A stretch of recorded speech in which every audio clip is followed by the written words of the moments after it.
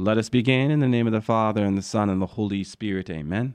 Our Father, who art in heaven, hallowed be thy name. Thy kingdom come, thy will be done on earth as it is in heaven. Give us this day our daily bread, and forgive us our trespasses as we forgive those who trespass against us. And lead us not into temptation, but deliver us from evil. Amen. In the name of the Father, and the Son, and the Holy Spirit. Amen. Well, welcome to another edition of Seeds of Truth. This is your host, Hollcraft, coming to you from KKXX Studios, Chico Life Radio, 104.5 FM and AM 930. It is great to be with you another Monday evening, kickstarting another week.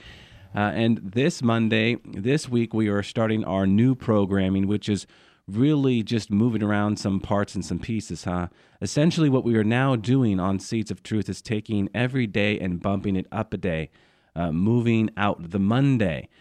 So what does that mean? Well, church history is now Monday this evening. What was Wednesday, Pope Francis is now on Tuesday, and so on and so forth. Thursday, Theology of the Body is now Wednesday, and Sacred Scripture is now Thursday.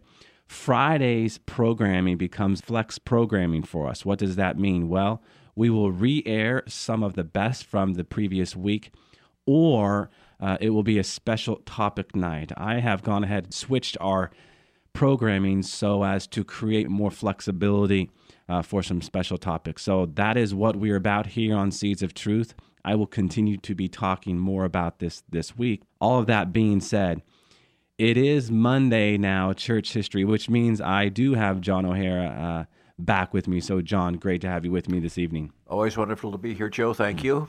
So, John, this evening we are going to divert from the great Christian thinkers and get into an important development that is going on during the early Middle Ages and on into the 12th and 13th centuries, and that is the development of the university.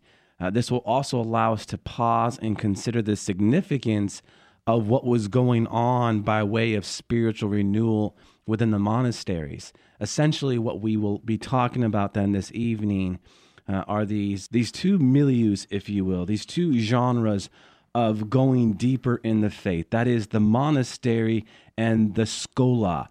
That is monastic theology and scholastic theology. And in doing so, we're going to have a chance to begin to really appreciate some of the bigger picture stuff that is going on.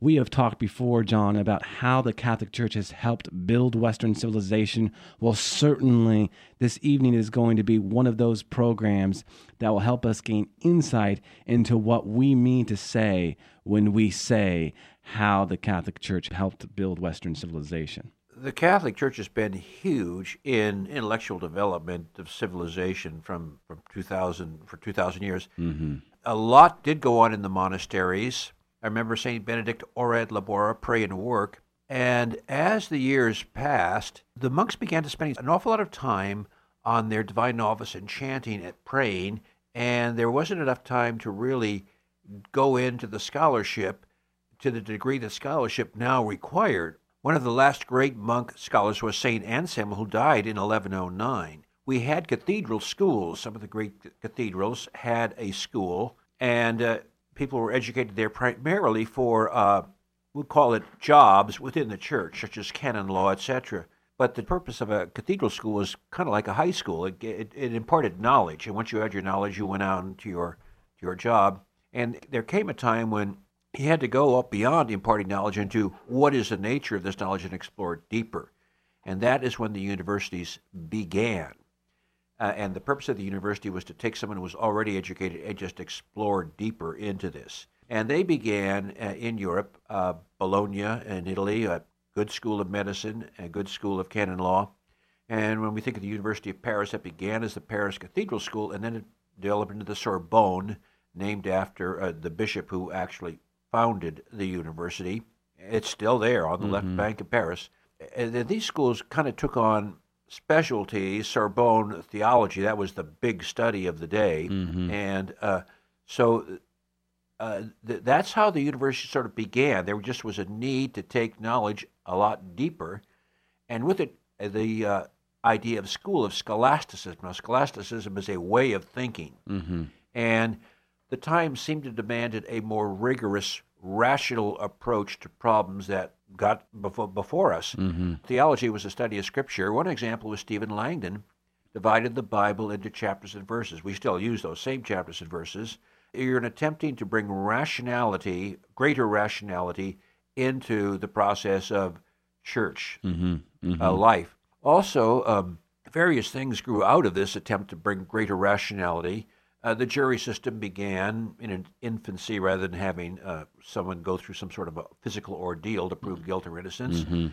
Which is one of the great gifts, John, right, to the West as we think of it today, right? I mean, the jury system, I mean, the gift of canon law itself structures our whole system of law here in the United States of America. And we have to remember that. This is an illustration of how the Catholic Church helped build Western civilization. Yeah.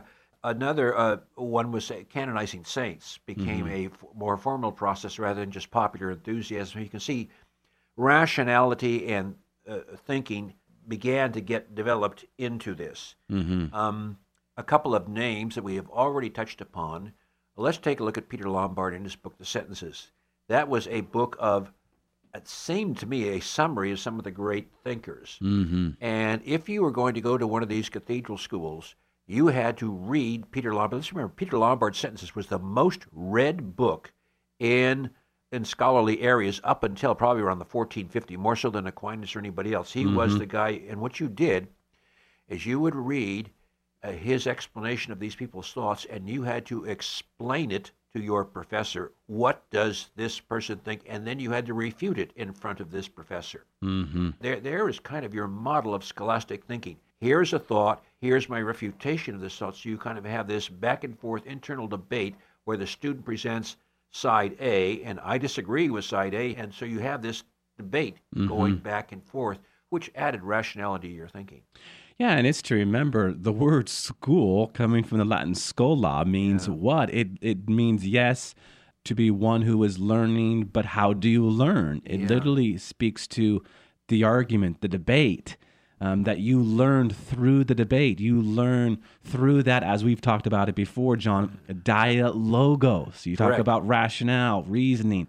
Logic is the instrument to reason. It is what allows us to see things for what they are, critical thought. So this is part of what the schola, what any and every school ought to be about. And it's interesting, John, because if you think about it critically, today often we see in our circles of debates, not two people actually having a dialogue, but there's always this moderator, there's always this third person who offers the question, and person A will have their response, person B will have their response, but they're talking to the moderator. They're not actually talking to each other, which doesn't really allow any kind of debate per se. It just offers your opinions, your conjectures, and what you think.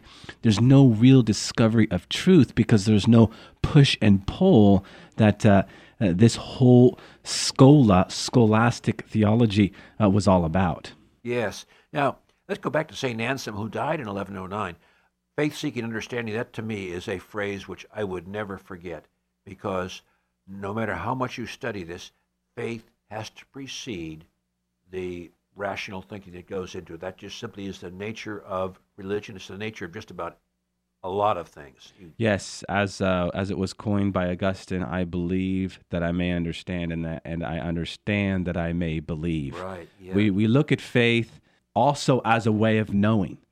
And so this is important. We talk about reason and, the natural world around us. And yes, we can reason that God exists by discerning the things around us, but we can actually come to know, okay, it is a way of knowing more about God in and through faith. And I know we've talked about this before as well, John, but it is very important to see that faith does precede reason. It takes us back to the end of the first chapter of the Gospel of John, that exchange between Philip and Nathanael, right? He explains to Nathanael who Jesus is. He is the new Moses. He is the fulfillment of the law and prophets. And Nathanael says, what good comes from Nazareth? And Philip says, come and see. Yeah. Not see and come, but come and see. Good because point. Faith precedes reason. Just another little aside, these universities began to develop various degrees.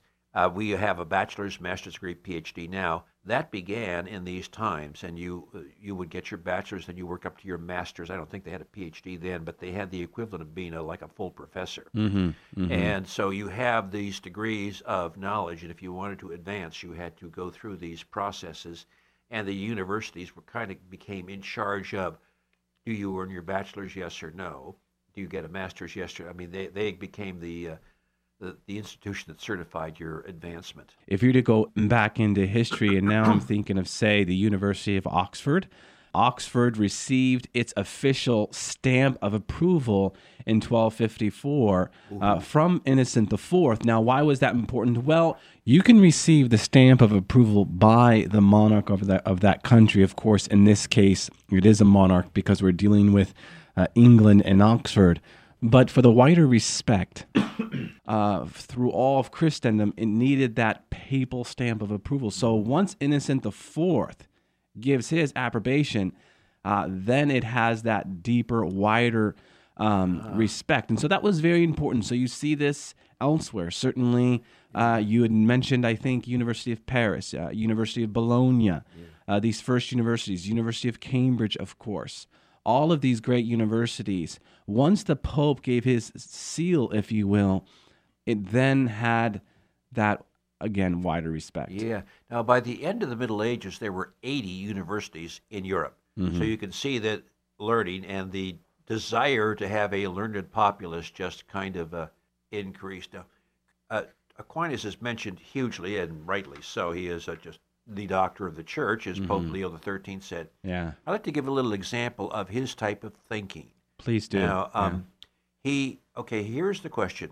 Does God exist? Now, I'm going to select this one. This happens very early in Summa Theologia. That's a question we all ask ourselves. Does God exist? Now, he sets up his reply to this question, does God exist, by giving two reasons that God does not exist. And then he's going to give his opinion. He's going to say, yes, God exists. Here are my reasons. And at the very end, he's going to give his reply to the objection. So objection number one will be responded to by reply number one. Objection number two will be responded to by reply number two. So you see how orderly it is. And you have to take the other side, state it as well as you can, and then refute it. And Aquinas frequently gave the argument against what he was going to argue better than the people who actually made it. Yeah. Now, here is just a little example about does God exist. I'm just going to summarize this rather than read it. Okay, one reason God does not exist is because God is supposed to be good, yet there's evil in the world. Therefore, God does not exist. Another reason God does not exist is we take a look at nature, and nature seems to be able to take care of itself. Therefore, we don't need God. Then he goes into, I say God exists, and he goes through his arguments. We'll go through the argument of motion, and then he goes through four other arguments that God exists. And then he says, okay, here's my reply to objection number one. St. Augustine says, God realizes that there is evil, but when you see evil, good can come out of evil. Therefore, you can find a reason for having evil in the world. As far as nature goes, nature always seems to have some sort of orderly progression. The oak tree, the little oak develops into the oak tree. Therefore, there is order in nature. Therefore, you have to have someone provide this order. Therefore, there's a God. So you can see how orderly it is. Is there a God? No. But I say there really is a God, and here's my reply to objection one and objection number two. Very orderly.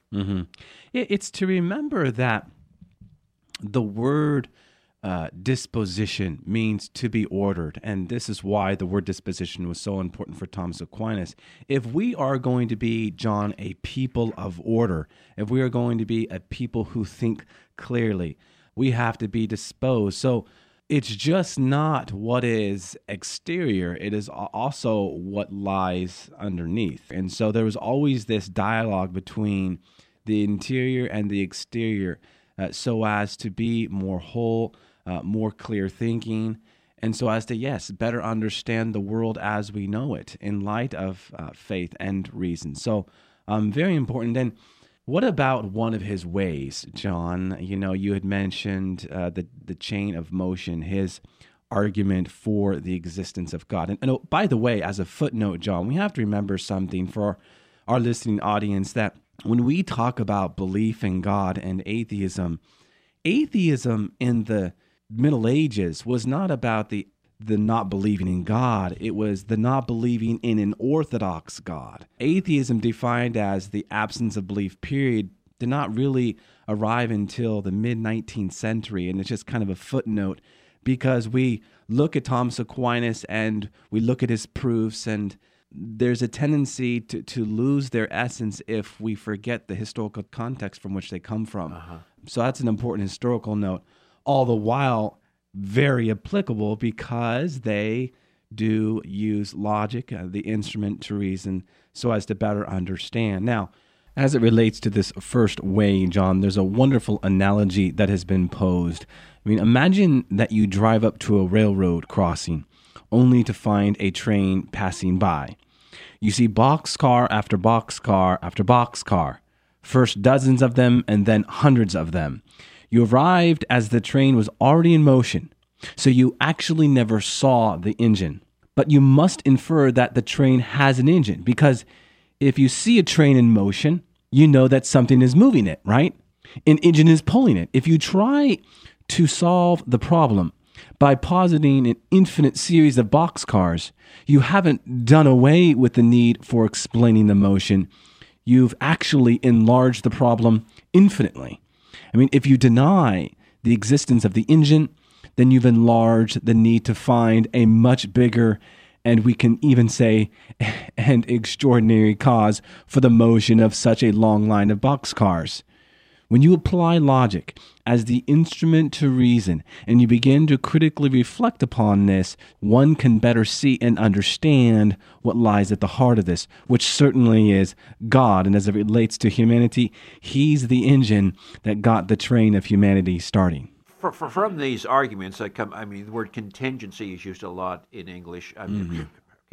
Contingency means everything you took around is contingent on something else. Nobody got here by itself. I don't care what your scientific invention is, whether it's that, the little speck they discovered last summer. I'm glad that they're doing it. But, this thing went through gravity and other things. Gravity is not nothing. Everything is contingent. And keep your scientific study going up. There's no contradiction between science and faith. That's right. But everything is contingent. Nothing got here by itself. So, John, circling back a little bit to the monasteries, I wanted to at least speak briefly to what they were about, the monks. You had mentioned, I think, a very important truth as far as the chapters and verses. We forget that before the monks of this time, we did not have chapters and verses. We say, hey, read John chapter 2, verse 3. Hey, read 2 Peter chapter 1, verse 5. You couldn't do that before the 12th century, right? Correct. Because there were no chapters and verses, which leads me to an important point, actually, and that's this. We have the tendency to read sacred scripture and stop at the end of a chapter. And then we pick up with our reading maybe hopefully the next day, if not, days following. And we forget the context from which we are now reading. When in reality, to read sacred scripture, it is to always be read in context, right? You talk about contingency, one verse always leads to another. And so, yes, we can pick up the Bible, read one verse, and be inspired by the Holy Spirit. This, in many ways, is how we read sacred scripture when you start talking about that moral sense, to really be convicted by what we read. But this is not the only way, and certainly it was not the way it was intended to be written when you start talking about the intention of the author and how ultimately the great evangelists, Matthew, Mark, Luke, and John, as we've talked about it, John, as well as Peter, Paul, and the other epistles, wanted us to read Scripture. Very important. One of the key pieces that comes to us from the monks is this deeper treatment of reading sacred Scripture as one great allegory of Jesus Christ, salvation, and the church. We have spoken a great deal, John, to that great word typology, a word that speaks to the pattern and the continuity. In many ways, typology itself is about applying reason to better understand our faith, because what typology provides for us is a deeper clarity, a deeper sense of that intelligible coordination and continuity that is akin, right, to the reason we've been talking about, John. Let us turn to 1 Peter 3:21 here, John. I just want to read this passage and show you that, in essence, Peter was theologizing in a way that we all need to be theologizing, and in a way that the monks learned to theologize better. So if you were to turn to 1 Peter 3, and I'm going to go ahead and read verse 20 and 21, listen to what Peter has to say here.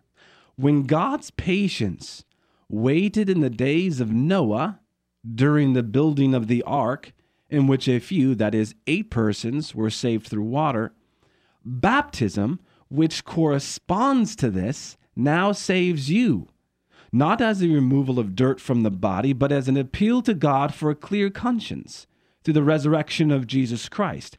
Oh, by the way, happy Easter to all of our listeners out there, right? As we're talking about the resurrection of Jesus Christ. What did Peter just do? He just applied typology so as to communicate the deeper truth behind baptism, right? Noah being saved is a type to the sacrament of baptism. This is what we are to do, John, and this is what the monks were about. So yes, the New Testament is about better understanding how Jesus Christ is the fulfillment of the prophetic thrust of the Old Testament.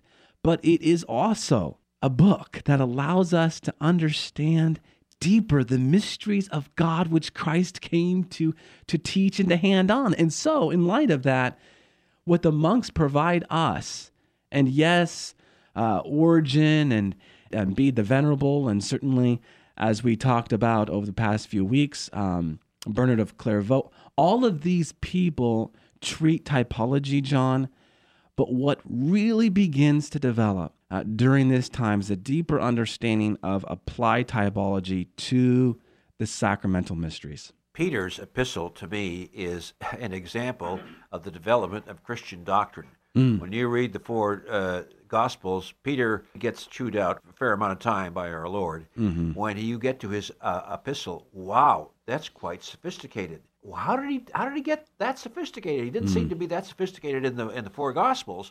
That's a very good epistle. That's our first encyclical, and he taught a lot. And if you teach, you're going to learn your subject. You can just see, though, that doctrine develops over time. Well, everything he said, Jesus would agree with, but that's how things develop. Yeah, and what you speak of there, John, is really what lies at the heart of sacred tradition itself, right? That, again, this brings us back to that great passage from 2 Thessalonians 2:15, when Paul is writing to the church of Thessalonica, and he says, stand firm and hold to the traditions which you were taught by us, either by word of mouth or by letter.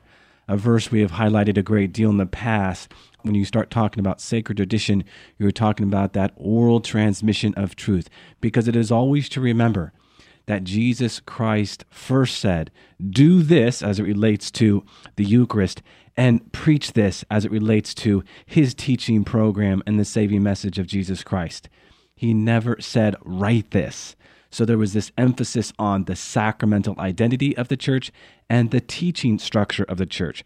So for 20 years approximately, you have a salvific saving hierarchy. So a very important point you note there. And you also speak to, John, this strengthening of understanding doctrine through the teaching and through the preaching of it. And John Paul II spoke to this a great deal, the need to spend time with the Word of God and also preach and teach so as to better understand the Word of God. Certainly, this is very true in all of our evangelization and catechesis, whether we're talking in front of someone or maybe, John, we're talking in front of a microphone here. The more you get in front of someone, the more time that you spend with Jesus Christ in that way, you will have a much richer developed sense of doctrine. One example of the development of doctrine is the Fourth Lateran Council of 1215. That was before Thomas Aquinas was born, and they came up with the handy word transubstantiation to explain the Eucharist and communion. And there is an example of doctrine, Christian doctrine, being developed. And it came during the scholastic period and trying to put reason behind some aspects of our faith. Yeah, and I'm glad you brought that up, John, because when you talk about transubstantiation, you're also not talking about something that just poof came out of nowhere. It's just a way of explaining the Eucharist, right? When Jesus Christ says, you must eat of my flesh and drink of my blood, or you have no eternal life. He's talking about, his flesh in the Eucharist. And that word transubstantiation, which, what does the word trans mean, right? But change, substantiation, substance, form. So the substance of that host actually goes through a transformation, a change. And it is a reasonable way to explain what takes place on the altar. Yes, it is. John, as we look to wrap up our time together, I thought maybe we can turn to Benedict XVI as he was reflecting on this subject matter. And maybe we can start with where he quotes John Paul II. Of course, John Paul II wrote that great encyclical, Fides et Ratio, Faith and Reason.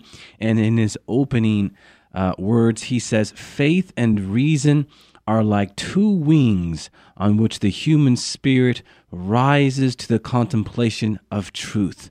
So as Benedict XVI reflects upon this, and collectively what we've been talking about this evening, John, he says, faith is open to the effort of understanding by reason, and reason in turn recognizes that faith does not demean her, but on the contrary, impels her toward vaster and loftier horizons. I love that. So the eternal lesson then of monastic theology fits in here, because faith and reason in this kind of reciprocal dialogue, John, are vibrant with joy when they are both inspired by the search for intimate union with God.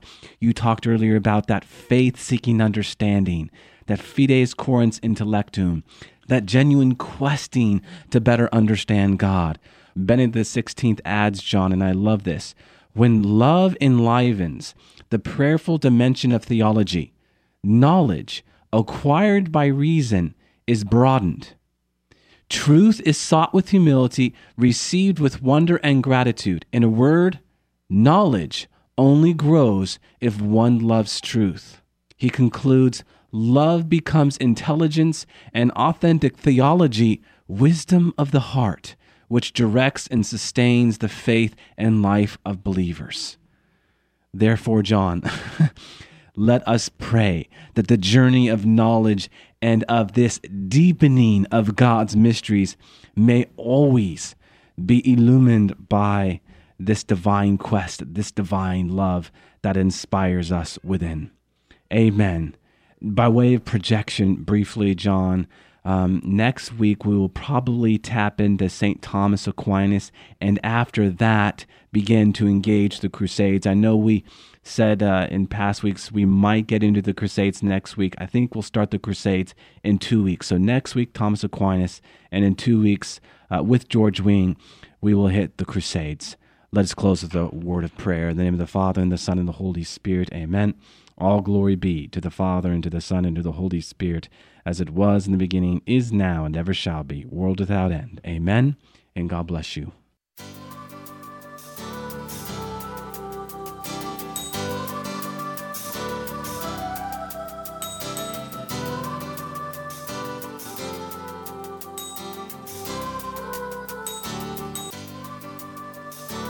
Thanks for listening to Seeds of Truth, heard every evening, Monday through Friday at 6:30 p.m.